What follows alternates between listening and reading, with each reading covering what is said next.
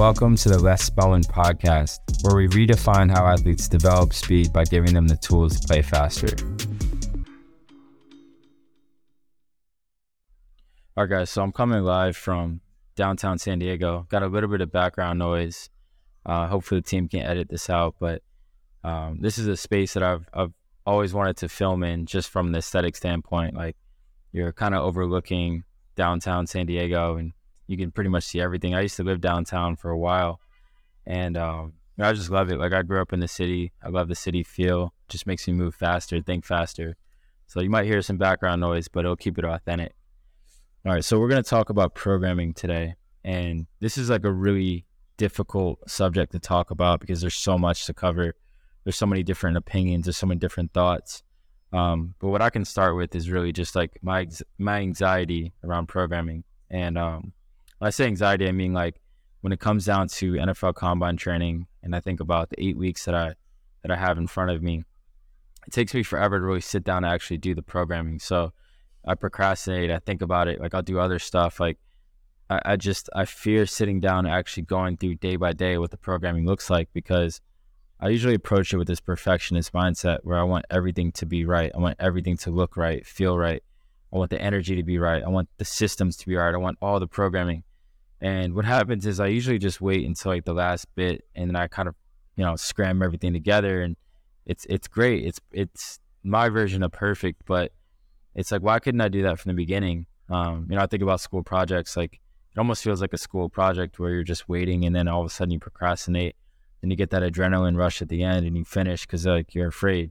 And I've been kind of cycling through that for years, and I still have that with Combine, but it's a lot less than previous years. And each project that I have, it gets a little bit less.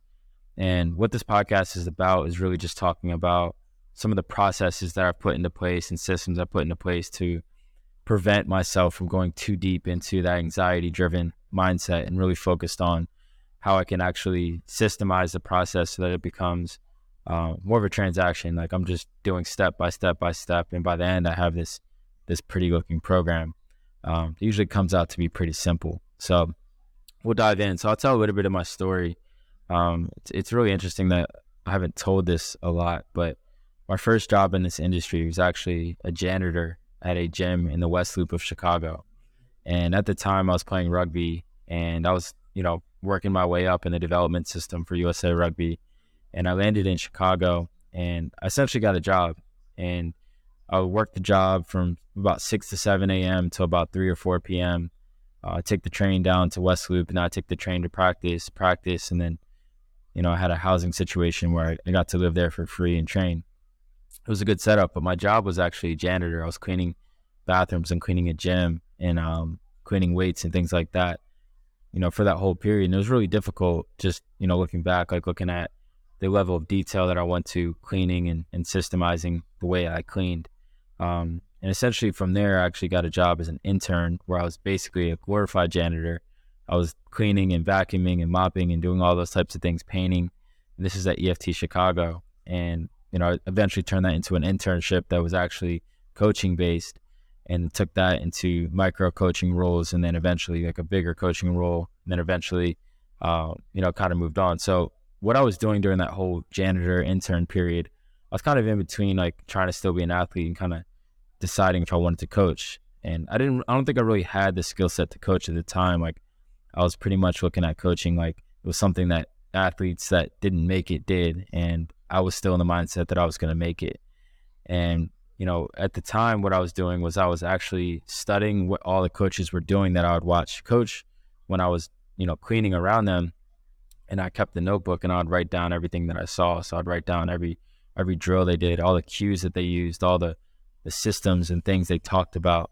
And then at night after practice, I would go home and I would practice those things, or I would go to the gym and practice those things. So just repeating what I saw. And essentially I wrote all these things down to the point where I actually had like a micro program, and I would repeat this program, whether right or wrong, like I got better. And as I went to different places and, intern at EFT Chicago, where there's more football-based athletes, like, I was able to actually program myself into becoming faster, stronger, weighing more, all those types of things. But, that was just the beginning. So from there, what I did is I actually learned a little bit about conjugate systems. So, at the time I was at like a more West Side focused place, and conjugate was really popular. And, I looked into understanding how the nervous system had a big role in things, and looked into Charlie Francis and looked into some of the Russian systems. And I was learning a ton and I was applying it very fast, but I wasn't doing too deep of research. I was kind of researching for what I needed the next day. So like, what should I do the next day? What should I do the next week? I wasn't really looking ahead. And what happened was I began to plateau. When I began to plateau, my performances on the field were kind of plateauing as well. Like, I'd reached the point where I was fast and strong, but I wasn't that fast and I wasn't that strong. And I couldn't figure out how to break through. And I was like, maybe it's just a genetic cap on my body. And I started diving into more research. And as I was researching, I was beginning to find opposing viewpoints and opposing views that allowed me to try different things. And not only try different things, but I was trying new things on the athletes I was coaching, which was at the time on the side. And what I noticed was the athletes, some of them were getting better, some were getting worse, and I could kind of pinpoint like what worked with people. And that was my first introduction to programming. Long story short, I took that, very basic experience where I was trying different programs every other week, or I was going to stack.com and looking at, whatever program they posted that day, or I was looking at whatever was in the message boards of some of the chats of some of the, top coaches. And I was kind of just like mimicking what was happening. So I took that into a deeper dive and understood that it might take me 3 to 6 months to read one book that might teach me one part about programming. And at the time, like, I was looking at strength, I was looking at speed, I was looking at conditioning. I hadn't really chose to go down the speed route until, actually a couple of years ago. And, I really was kind of overwhelmed looking at all the data, looking at all the things.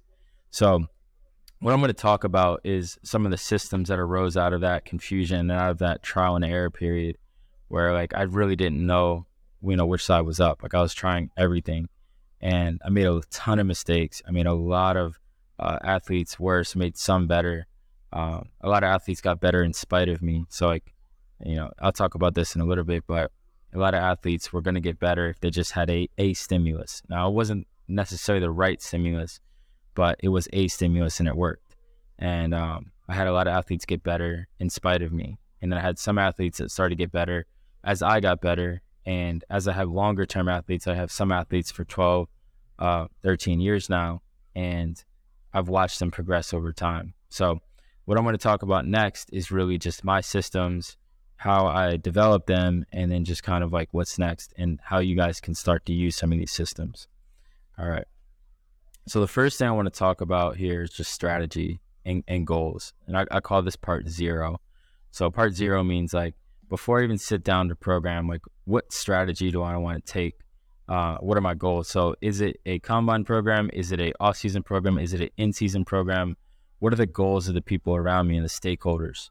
So the first thing I want to do is I want to look at what level am I coaching here? So are they middle school? Are they high school? Are they professional? Are they Olympic? What level are these athletes going to be? Second is, what season are they in? So are they off season? Are they in season? Are they in between games? Like, what kind of cycle am I looking at? Third is, what are my priorities? And by priorities, I mean really like, what are the outcomes that I'm looking for? And what are the drivers, the main things that are going to take me to that outcome? And then what strategy? How am I going to implement that into a week or a day? Next, I want to look at, am I programming for a group? Am I programming for an individual, or am I programming for a gym or team? Like, who is actually going to take this programming? Is it going to be me delivering it, or am I going to give it to someone? And then lastly, I want to look at, what is the frequency? What is the length of the program? How many days a week is the frequency, and how long am I going to have them? Because obviously the program is going to look very different if it's 1 week versus 6 weeks, right? So essentially what I'm looking for is like, I want to identify where people are at in their journey. Is it the first time that I've met them? Is it year 3 and we're going into an off-season cycle?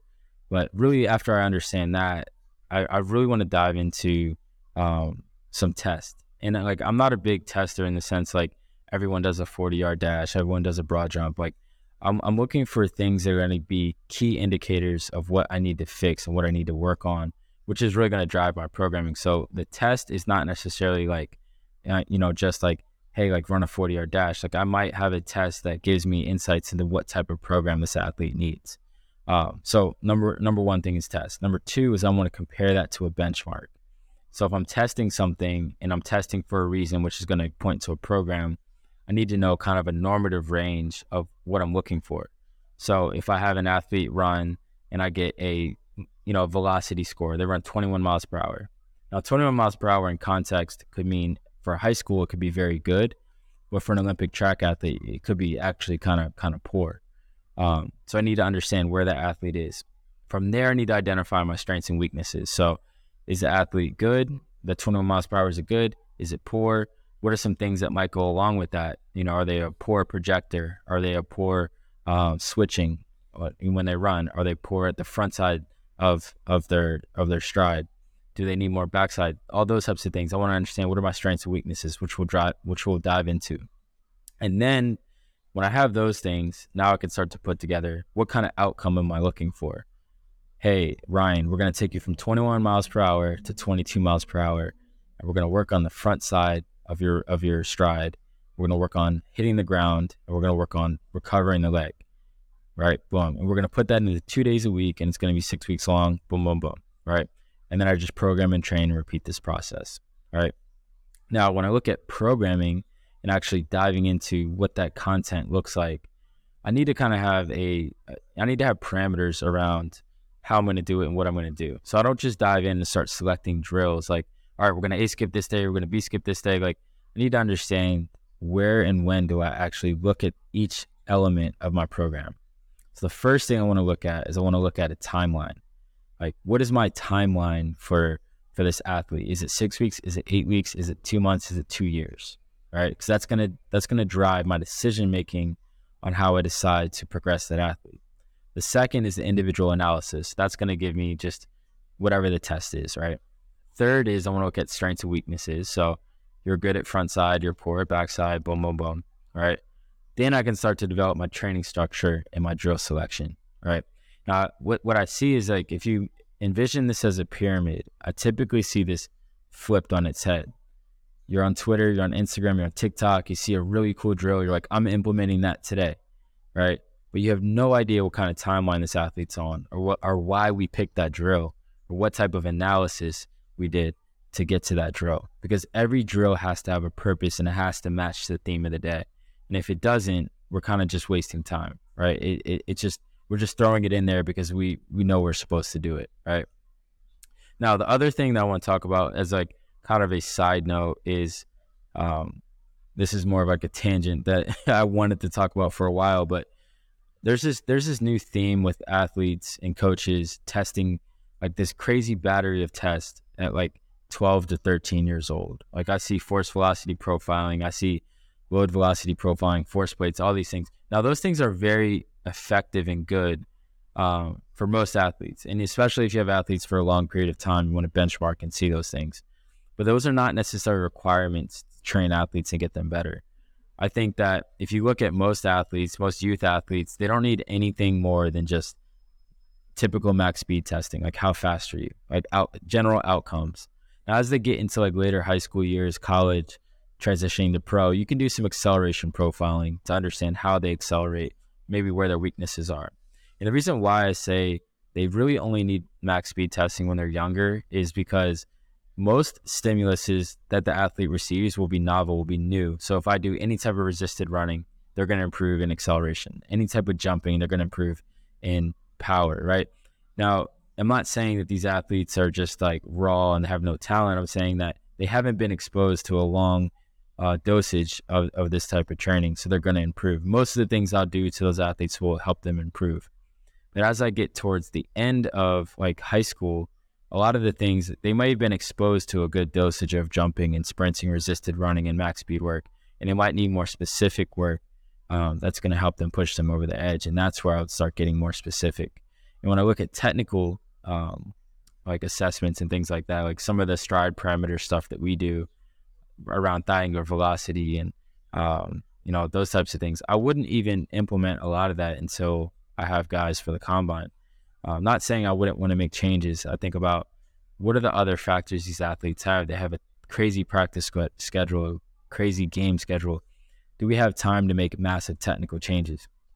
Technical changes can take a long time to develop, and it might seem like I'm always saying I'm against it. I'm really not. Like, I do a ton of technical work.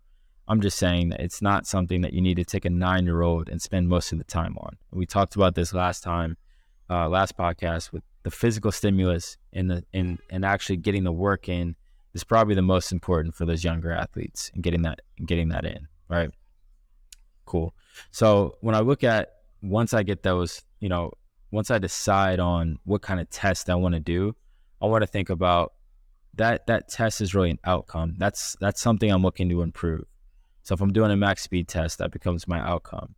Now the drivers to that, the things that are going to help me get there might look a little different than just running fast.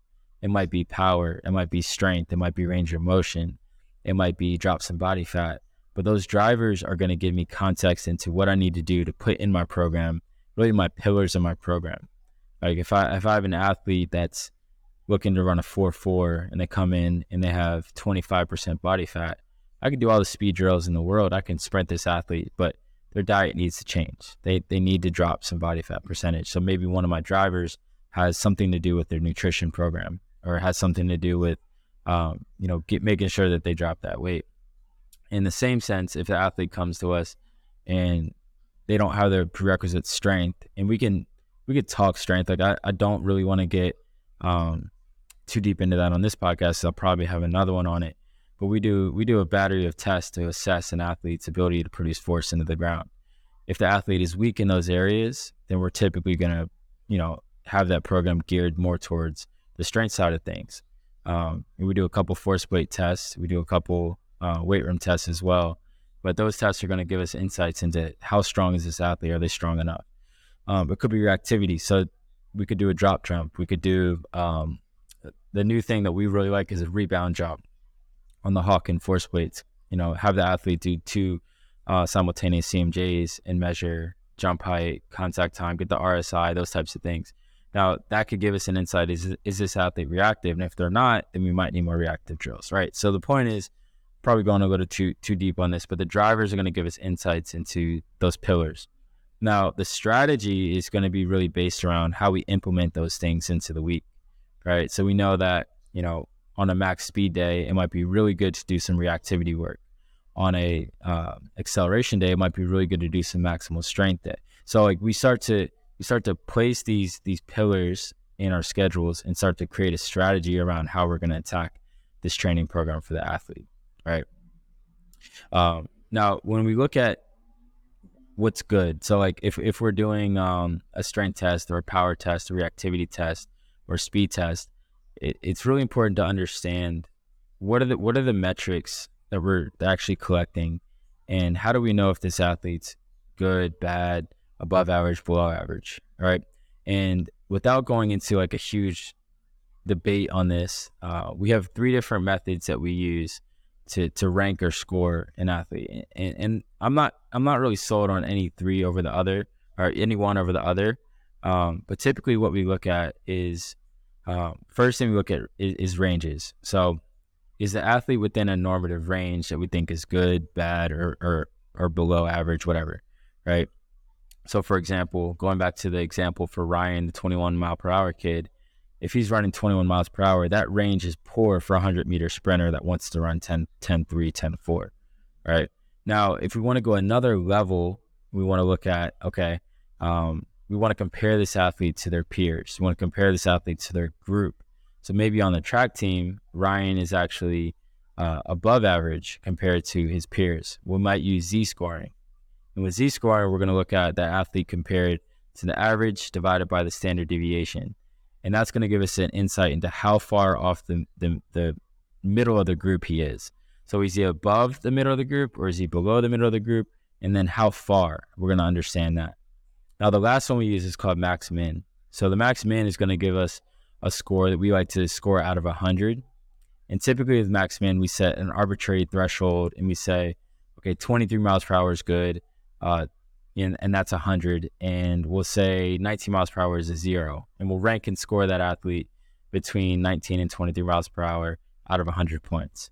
And it's really easy for the athlete to understand, like, oh, I'm a 66 or 65. Obviously, you can do that with Z-scores, but it ends up being like percentiles and those types of things. But regardless, what we're looking at is we're trying to find a way to tell the athlete, you're good at this or you're bad at this. And here's a quality you need to improve, right? It becomes very easy if I give that athlete a number and say, hey, compared to your group or compared to your team or compared to your position group, this is where you stand and this is what you have to do to get better, okay? So from there, what we look at is once you've got that information and understand where the athlete is, you can start to pick your priorities and start to pick your drivers that are going to drive your program forward. Now, to get into periodization, get into some of the philosophies around how we might do that, I'm going to have to go through like a little bit of history and without going too deep. And hopefully I don't piss anyone off on this, but I'm going to go through a couple of people that influenced me. So the first, I'll look at Charlie Francis. Now, Charlie Francis popularized vertical integration. And basically what vertical integration is saying training components never really get completely removed or taken out of the program. You're essentially blending together training components throughout the training plan throughout the year. These training qualities get emphasized and de-emphasized throughout the plan depending on what's the focus. And it's really a way to incorporate like acceleration and max velocity in different volumes, right? Or jumping in different volumes or tempo work in different volumes throughout the entire year. So I remember when I was, first being coached in track, and basically we were told that, hey, like, you're going to do a ton of aerobic work in the summer. And then in the fall preseason, you might as well run track because we're going to get stronger. You're going to get volume. And then as we get into the winter, we're going to start to add a little bit more speed. And as you get to January, you're going to run indoor, you're going to run full speed. And I was like, makes complete sense. Like, just take it from volume down to small volume. Let's go, right? And what happened was when I got to January, I was slow as hell. I mean, I wasn't very fast anyway. Like, you guys, if you listen to episode 1, you'll hear my story. Like, I was the most average sprinter in college in the world, below average probably, right? But the point is that I didn't feel fast. That I didn't have enough speed work in my program. I didn't have really any speed work in my program. So running fast was actually very hard for me to do because I didn't have it. Now, with vertical integration, the model is I run fast the entire year, although I might have more volume of aerobic work or tempo work during that summer training period or that fall training period. I might have a higher volume. And as I get to more speed, my volume begins to drop and my intensities start to pick up and my higher speeds start to come about. So there's just this smooth transition into training. Now, let me give you an example. So if I look at general prep, right? Look at kind of the beginning part of the year. I might have a ton of technical work in that general prep. And this is just an example. I'm not saying this is what you should do. I might have a very little amount of max velocity just because it's kind of early on. I might have a moderate amount of acceleration and weighted runs, resisted runs, and a moderate amount of extensive plyos. But I might have a lot of energy system development stuff, right? Now, as I get into specific prep, my techniques might start to pull back and my velocities might get higher and my acceleration starts to get more volume. My weighted runs might start to come back a little bit and my plyos might come back a little bit. Now, as I get into competition, I might have no technique, but high acceleration, high velocity, no weighted runs, and plyos and energy system development just to stimulate, right? So that would be an example of vertical integration where all the phases are together. The second one I want to talk about is it's called phase potentiation. And with phase potentiation, it's basically the sequencing of programming phases to increase the potential of subsequent phases and increase the long-term adaptation potential. So I'm taking a block of training to potentiate another block of training, right? This is a very simple way to think about training, and for me, it's simple at least, where I think about having a training block that's going to lead to another adaptation down the road, but staying very focused and within the context of what I'm trying to achieve in that block. So we're training specific qualities in a specific order to heighten those qualities. The blocks are essentially placed in specific fashion to heighten the results of the next one. So for example, we might take heavier sleds with higher volumes which will potentiate the lower volume, high intensity work to follow. So I might take a ton of resisted runs. That's going to allow me to have the capacities to do more acceleration work in lower volumes and higher intensities. And we're essentially building a huge foundation if we do it this way. So I'm building a foundation of strength and power in the beginning part of my first phase, which is leading me to be able to do more higher velocity work later on through capacity, right? So if you look at general prep, I might have the technique, work capacity. I might have huge volumes and lower intensities that allows me and potentiates a more specific prep where I have high velocities and it's very intensive work, and it's giving me the chance to basically have the physical capacity to handle that speed work. So I can't just dive in and just do speed work just from the jump in super high volumes, because my body's not going to be able to respond well to that. Now, let's take an example just as a progression, right? So if I look at acceleration, I look at from more extensive to more intensive. I think about heavy sleds being on the extensive side. So heavy sleds is we talked about in the first and second podcast, being a couple of degrees away from sprinting. It's not exact sprinting, but it's more towards strength work, right? Now, as we go from heavy, medium to light sleds, we start to go to short accels and then eventually long accels. And if I follow that pathway, I might have potentiation blocks that allow me to get to that long acceleration. Now, for max velocity, I might start with very light sleds that are more extensive, more volume, which leads to build-ups, flies, maybe wickets are next, and then finally full sprints from an acceleration. But I build my way into that. And then lastly, look at jumps, hops, bounds, and plyos. If I look at rudiment and very extensive, lower level, lower intensity hopping, and go to more extensive hops and jumps, and then get to bounding, and then intensive bounding, that eventually I might be able to potentiate my depth jumps and plyo and shorter ground contact that are more force-driven things. But these are examples of how I might potentiate certain qualities that I'm looking to get in the end. And if I think about this through programming, then it makes it very simple to put these things into the mix. Now, one question I always get is like, when and where do I do things? When do I work on my weaknesses? When do I work on my strengths? So I always think about working on your weaknesses the farthest away from your season. So if I'm going to work on technical changes for my NFL group, when they come back after Super Bowl, I might start implementing some technical stuff there. I might do some tests on the technical side. I might say, hey, this is your plan. This is what we're looking to achieve this summer. Boom. And then go from there, right? Now, I might have a very high amount of, volume within there, but we're still looking at changing something technically or changing something that they need to work on. Now, as I get into late off season, I start to switch that mindset into working on more of their strengths, the things that make them who they are. They're in the NFL. They've been in the NFL for a while. They're good. How do I get them to feel confident and comfortable before preseason? Right. And as I get into preseason and in season, I am still working with some of these guys, and I'm really focused on strengths while touching on the weaknesses. Right. So I'm not just diving into weaknesses all the time.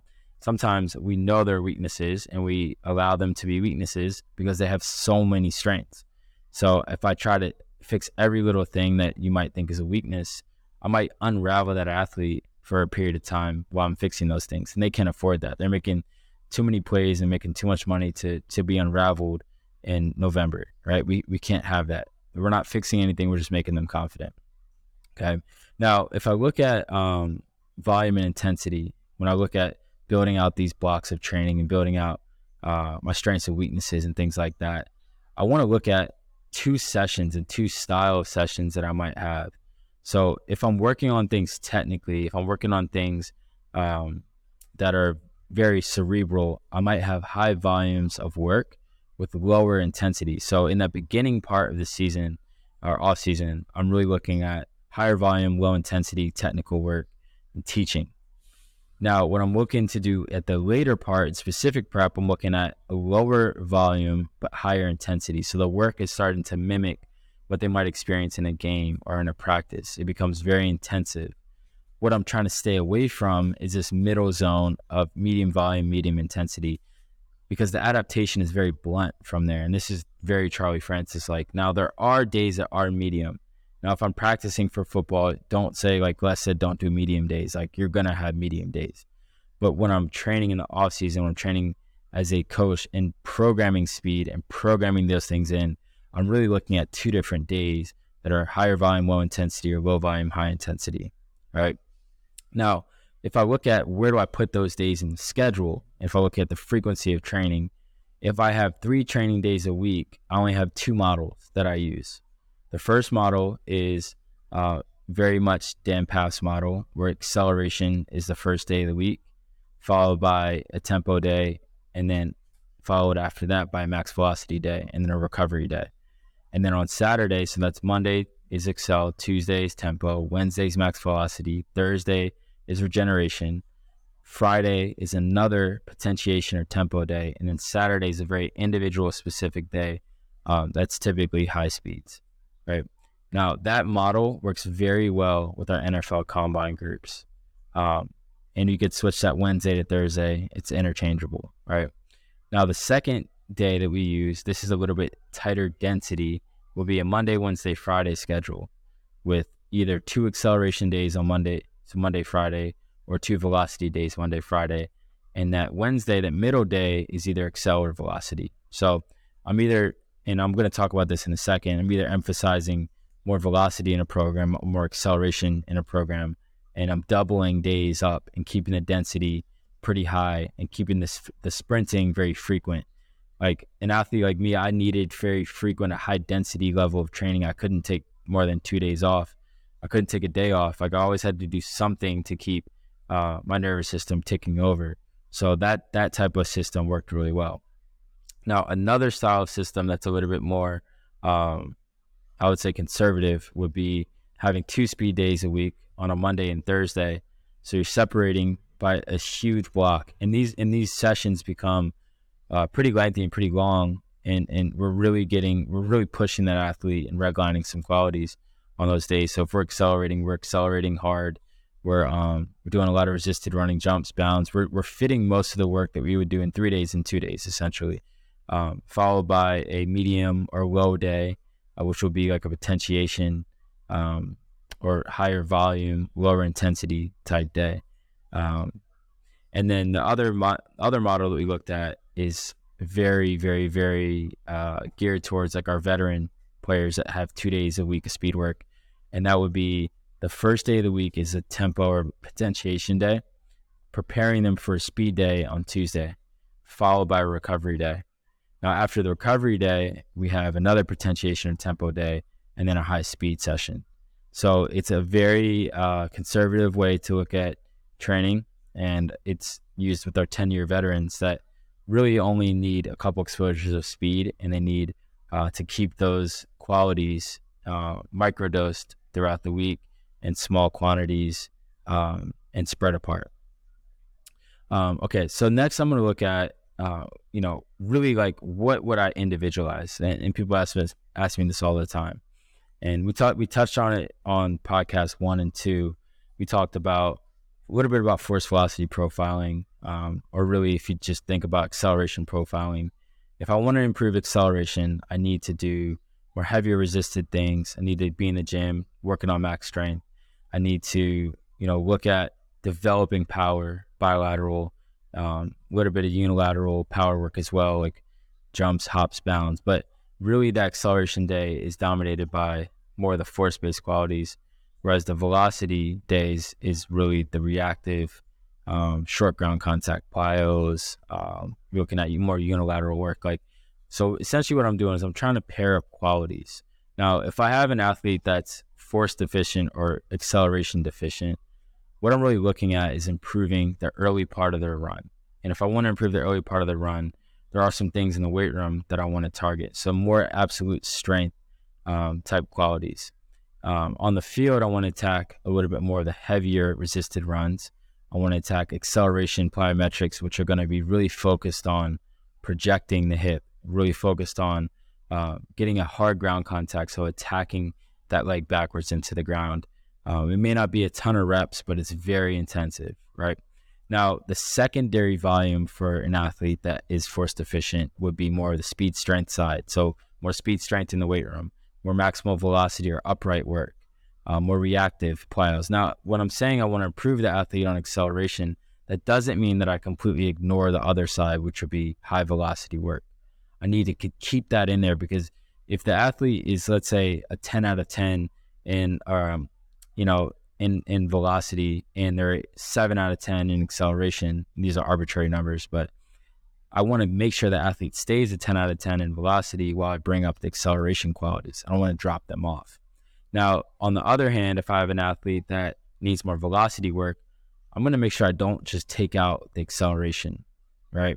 So although they're going to do speed strength in the weight room and more upright, reactive work on the field, I'm still going to have some of the absolute strength or even strength speed type qualities in the weight room. And then we're still going to have the acceleration volumes. So we're still going to have heavy resisted runs, but it might look flipped from what we talked about with the first athlete that would have more of that, right? So we're still going to keep both qualities in, but we're just going to increase the amount of volume of the qualities that the athlete needs, right? So to give you an example here, let's say I'm doing a 3-day-a-week program for an acceleration deficient athlete. If I'm doing 3 days, day 1 and day 3 might look like acceleration on the field, absolute strength or strength speed in the weight room. And that day 2, the middle day, might be a max velocity day. Now, on the other hand, if I look at a velocity deficient athlete, I might have day 1 and day 3 be heavy on the velocity side and speed strength in the weight room. And that middle day, the excel day, would be more of an absolute strength weight room and heavy resisted runs, right? So I'm essentially emphasizing the quality that needs to be improved if I'm working on weaknesses. Now, when it gets down to drills and what drills do I put into my program, right? So I understand, okay, if they're deficient, I'm going to attack their deficiency in the off season, in the early part of the off season. And as they get into the season or closer to the season, we might flip that model to work on the strengths, or might just keep it very balanced across the board. Now, when it comes down to implementing the actual drills, what do those look like, right? A lot of people are very protective of their drill sets, or very, their ego's tied up in their drill sets. Like, this is my stuff, whatever. Everything that I've borrowed from other coaches, Dan, Stu, Jonas, Tony Holler, Joey G. Like, I've borrowed a lot of these things from other people.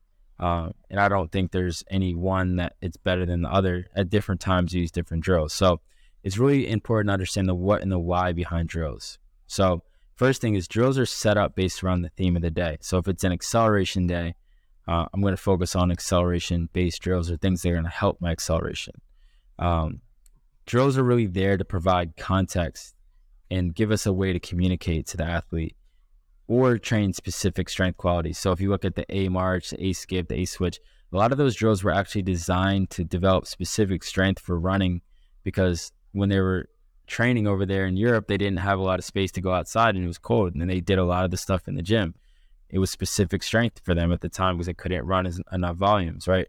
Now we've took those drills and put them into every day and made it simple, and we use it as progressions, and it's helpful, right? But we have to understand that it's either giving context, establishing communication, or it's training a specific strength quality, right? The last thing on the drills, like the what and the why, is they're really best to be done slower at first and less complex, with less force, with less load, and then increasing the speed, increasing the complexity, increasing the force, increasing the load, until you get faster ground contacts and more velocity, more force, more weight, and we're just progressing those drills. It's very important that you don't just start them off with the most complex stuff, like basic walking, marching, skipping, switching, triple switching to bounding. Like, that progression right there might take weeks and weeks, or maybe even years for some athletes before they progress. And because they can't do a drill does not mean they can't run. Like, unfortunately, there's not massive transfer between doing a drill correctly and running faster. I'm sorry, there's not. We have to think about the fact that drills are there to provide context, okay? Now, if you look at constraints versus cues. So constraints are there to provide a load or a modality, or it's something that's a piece of equipment or something to give the athlete more context into their environment, right, that they're trying to help them with. So for example, a constraint would be like a band around the hip to help the athlete understand acceleration posture while they're doing the A march, right? Now, what a cue is a cue is more of like, hey, I want you to take your hip and I want you to drive it forward, and I want you to think about attacking that leg back into the ground. Now, I'm talking through with that athlete and telling them what to do, but I'm not necessarily giving them a physical constraint that's putting them in that position. So another example will be a wall drill. A wall drill is putting them in an acceleration posture at an angle that's specific to acceleration to teach them how to apply forces, right? Makes a ton of sense. So what we look for, especially early on, is really we want to provide a combination of constraints and cues. So I want to make sure that getting enough constraints in there to give them context into what they're trying to achieve, but not overcomplicating what we're doing by talking too much, right? One of the things is, when do we progress drills? It's a very difficult question to answer, but it's really one of two things. So the first thing is the time of the block of training. So if we're in an 8-week block, we got to progress drills because we have to get towards the teaching methods of the later parts of the phase. Or it could be the achievement of the skill. So if they get it day one, we might just move on from that drill. We might just get rid of it, right? All right, cool, we got it. Boom, next thing, right? We really want to make sure that the main session is the goal. It's not the drills. It's not the technical stuff. It's not the stuff you just see on Instagram. We don't do an hour of drilling. We try to keep the drills very short, sweet, and very, very to the point of the session. And they're very congruent with what we're looking to do later on in that session.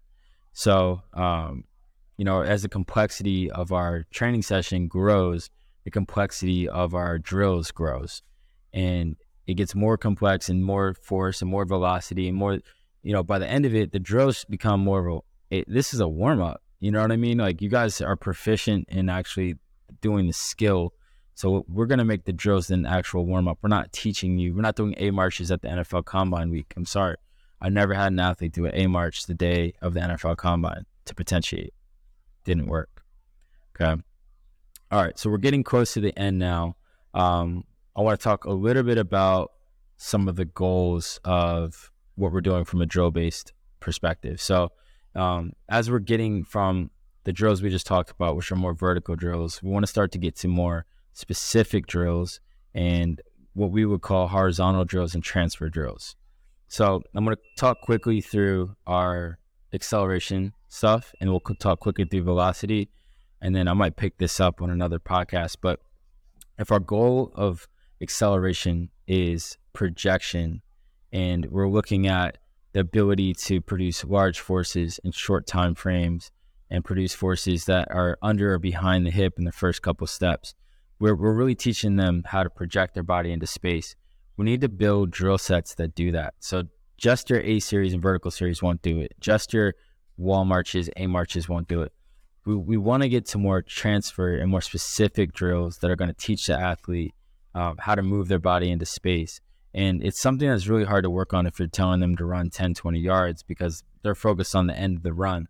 So we do very specific skill blocks around projection and teaching them how to project their shoulder and their hip and allow them to launch their body into space around the first two steps and get that feeling of being more horizontal and throwing themselves forward. So a couple ways to do that. You can provide a constraint, so a band, a med ball, a load.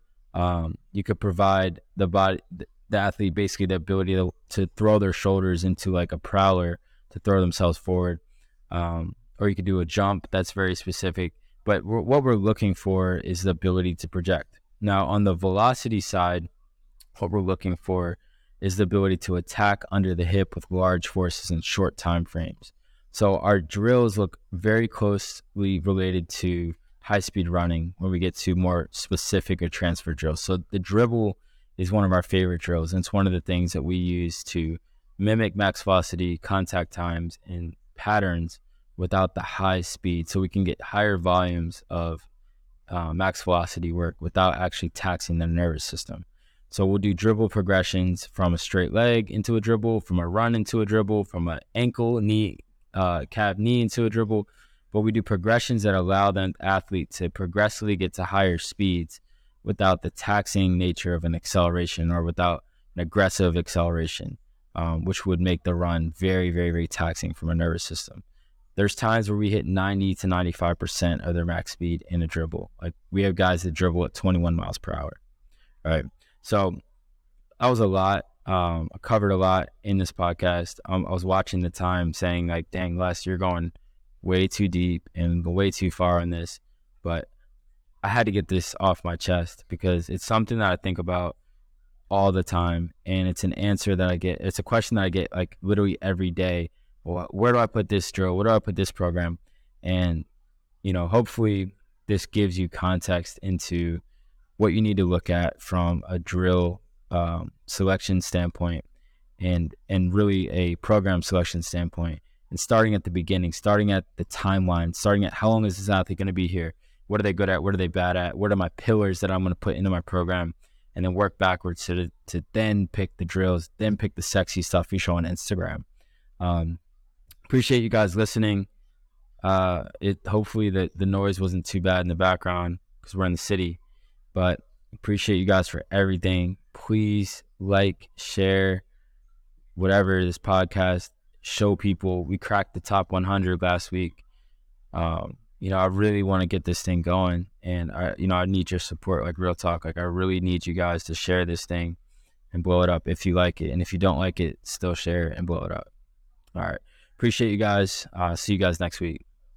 Thank you for listening to the Les Spellman podcast. If you could do me two massive favors. First, please rate the podcast and give it 5 stars if you enjoyed. If you didn't enjoy it, please still give me 5 stars.